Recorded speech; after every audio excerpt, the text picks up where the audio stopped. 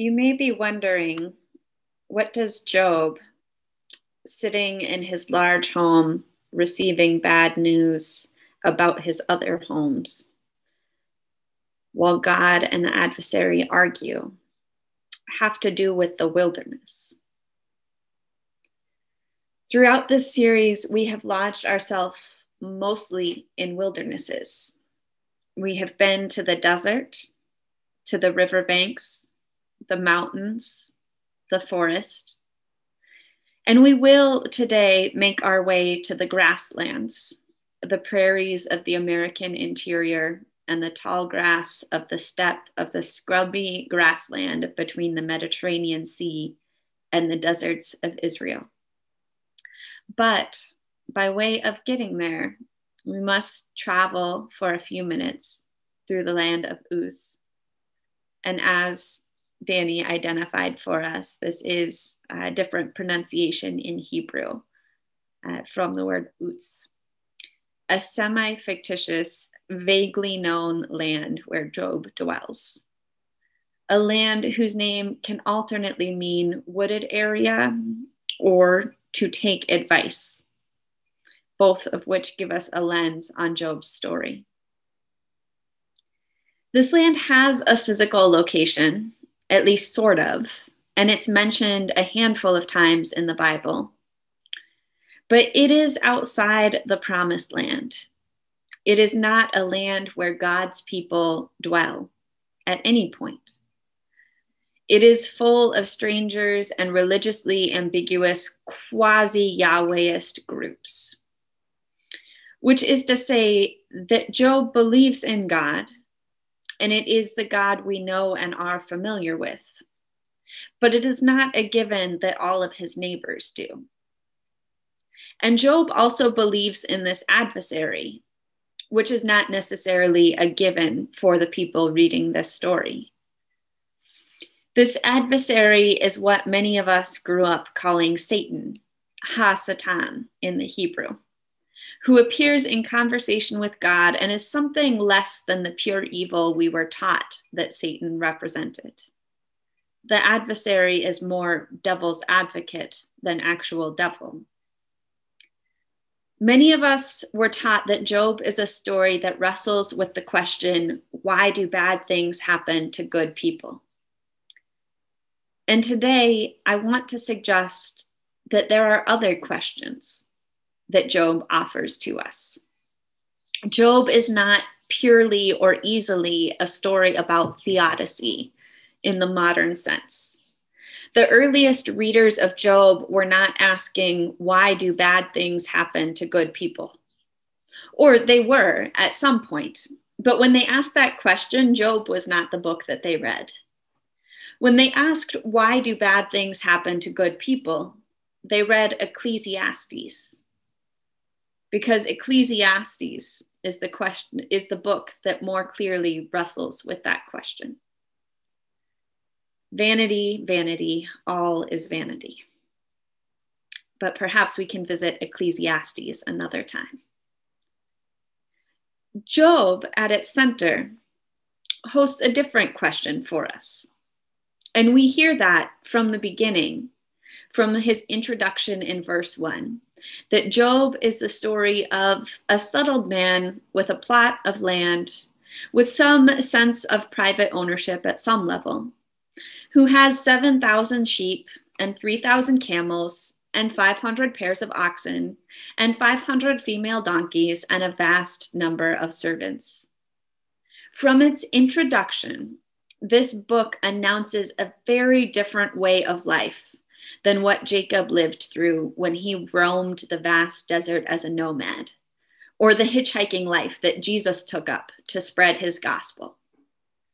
And most of the original readers of this book were nomads or were recently settled people with nomads and travelers in their blood, with grandparents tucked into rocking chairs on the porch, complaining that in my day, we never stopped moving toward the horizon. But Job's life is the life of a man who knows a particular place, belongs to it, and raises his livestock on a sprawling mix of grassland and desert. Job is the way that people wrestle with the idea of belonging to a particular patch of land.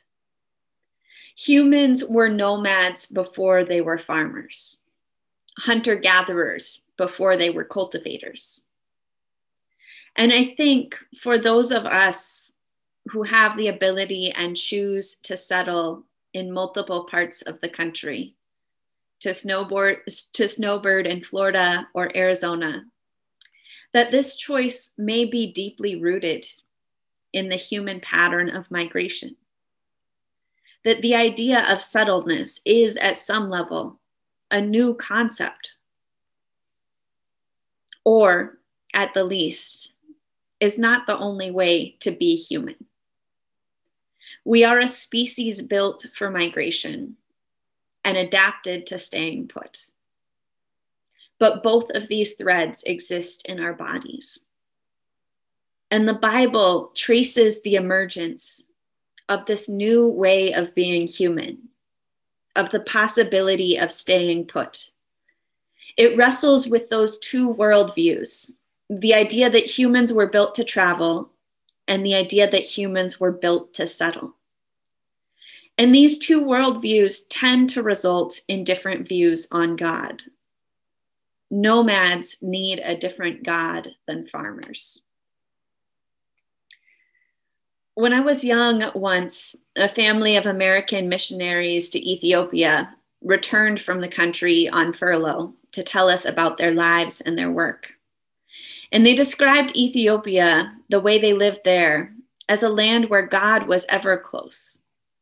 Because there was no reliable car transport where they were, because where they were, they had to carry someone on a wagon for miles to the hospital, because the power could go out at any time.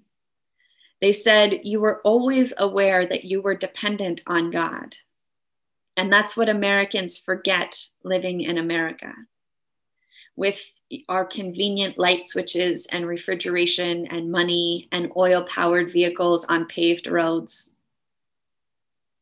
we forget that we are dependent on anything other than ourselves. And this, I believe, is the question that Job seeks to answer.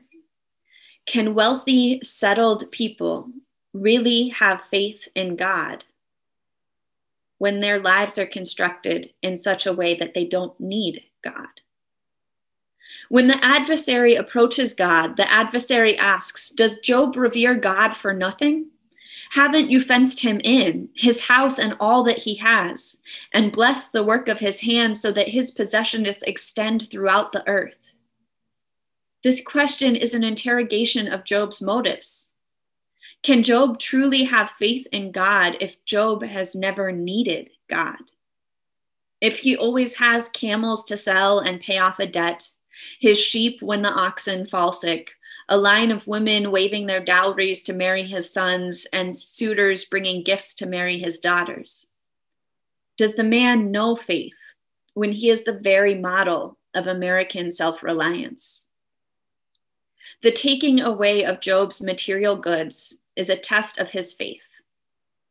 Would Americans still believe in God if they had no electricity, no one to clean their houses and deliver their takeout? Or is our belief in God subject to our own cleverness? Is God the force that underscores our own cleverness? Or is God what we reach out to when our cleverness collapses? Is God a benevolent provider who makes our malls open and our pimples fade? Or is God a mysterious and slightly dangerous force who, nonetheless, accompanies us through bitter nights and desperate need? These are different types of gods. And this is the difference between the God of the farming people and the God of the nomad people. As Richard Manning describes it in the book Grassland, a marvelous story of the North American prairie, farming is an activity that requires fidelity to cycles, a contract that work will be done in spring in return for God's fulfillment of his contract each fall. Manning goes on. It was the contract that Christianity had perfected by the late 19th century to a doctrine that turned to the needs of the hyper-civilization, industrialism. The contract had become the work ethic. And this is in contrast to the life of the nomad, the God that Jacob worshiped as he limped across the steppe with his many cattle and his family. His wealth pales in comparison to Job, as our wealth pales in comparison to the DeVos family. Jacob is wealthy. He has many goats, but his wealth is nothing compared to that of Job. And ultimately, Jacob is a nomad. He has a fundamentally different relationship to the land. He is used to moving. His wealth is bound up in his travels. Job is a farmer. And Manning describes this difference, the difference of the nomad's view, particularly the nomads of the Israeli scrubland, or the nomad of the American prairie before it was shorn and civilized. The grass was the creation and favored child of the weird God of this weird place, and only it could survive. If you have ever been to a prairie, there is a sense of vastness, of looking out and seeing only shoulder-high grass as far as you can see. And that is a different type of wilderness, one that has largely disappeared from the landscape that it occupied across central North America. When white settlers arrived in the prairies of North Dakota, Kansas, Iowa, Manning says, the relentless space swallows the European God. Think of the story of Laura Ingalls Wilder in The Blizzard, when Pa ties a rope to himself so he can walk through the whiteout snow from the house to the barn without being blown away. Tall grass prairies are daunting wildernesses. And yet, they were perhaps the first wilderness to be destroyed in this country. The first wilderness to be almost completely annihilated. We have had a kind of genocide against the prairie landscapes. It startled me when I first moved to the Midwest from the inescapable geography of the Pacific Northwest, how little Midwesterners knew of their landscape. They thought the native landscape was strip mall, which is sensible. Driving across the landscape, that's what we see. And this shocked me coming from the inescapable mountains, the ever-present ocean water of the Pacific Northwest. But because the prairie was gone, because it had been invisibilized like the native people who stewarded it, we have such little sense of the wilderness that we once belonged to in this region. In Ann Arbor, we like to emphasize the arbor, to think that what we belong to is a land of trees. And this is partly true. The Ann Arbor had phenomenal trees that shocked the European settlers when they arrived. They were astounded. They said, even these trees are far greater than what you find in any English garden. Their beauty more grand, more stunning. But these trees belonged to a land of oak savanna. These 6-foot diameter trees grew sturdy and impressive between skeins of waving shoulder-high prairie grass. They were part of the prairie landscape, or they were the liminal space that led to the prairie. And being of this land, being on this land, connects us to prairies. We imagine that we belong to the ordered God of neatly placed trees and gridded farms, the God who sends the spring rains and the summer sun, and finally and fairly the fall harvest and winter rest. But we also belong to the God who hears the adversary, the God of Leviathan and Behemoth, the God of the prairies, of lightning strikes and locusts. Ever more so, we belong to this God as the climate changes its gentle rhythms into the more extreme swings of our own disturbances. Never more sinners in the hands of an angry God than in the time of climate change. But even in the time of Job, there were nomads who lived close to the unpredictable God, and farmers who lived near to an orderly and ordered God. And it is not that one of these is greater or righter than the other, but simply that both exist in our world, in the landscape of our faith, and that we neglect something essential when we cling to only one of these visions of God.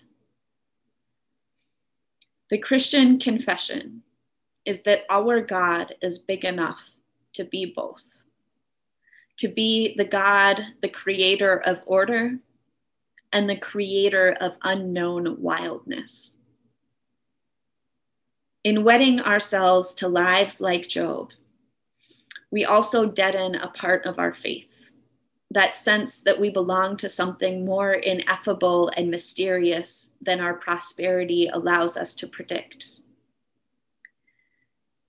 In no longer being able to gaze on the land that European settlers first visioned when they arrived, that Native Americans stewarded for many years, we have lost something of our faith, some puzzle piece. In going into the wilderness, we gather nearer to the God that we need and the God who loves us, albeit in new and unpredictable ways.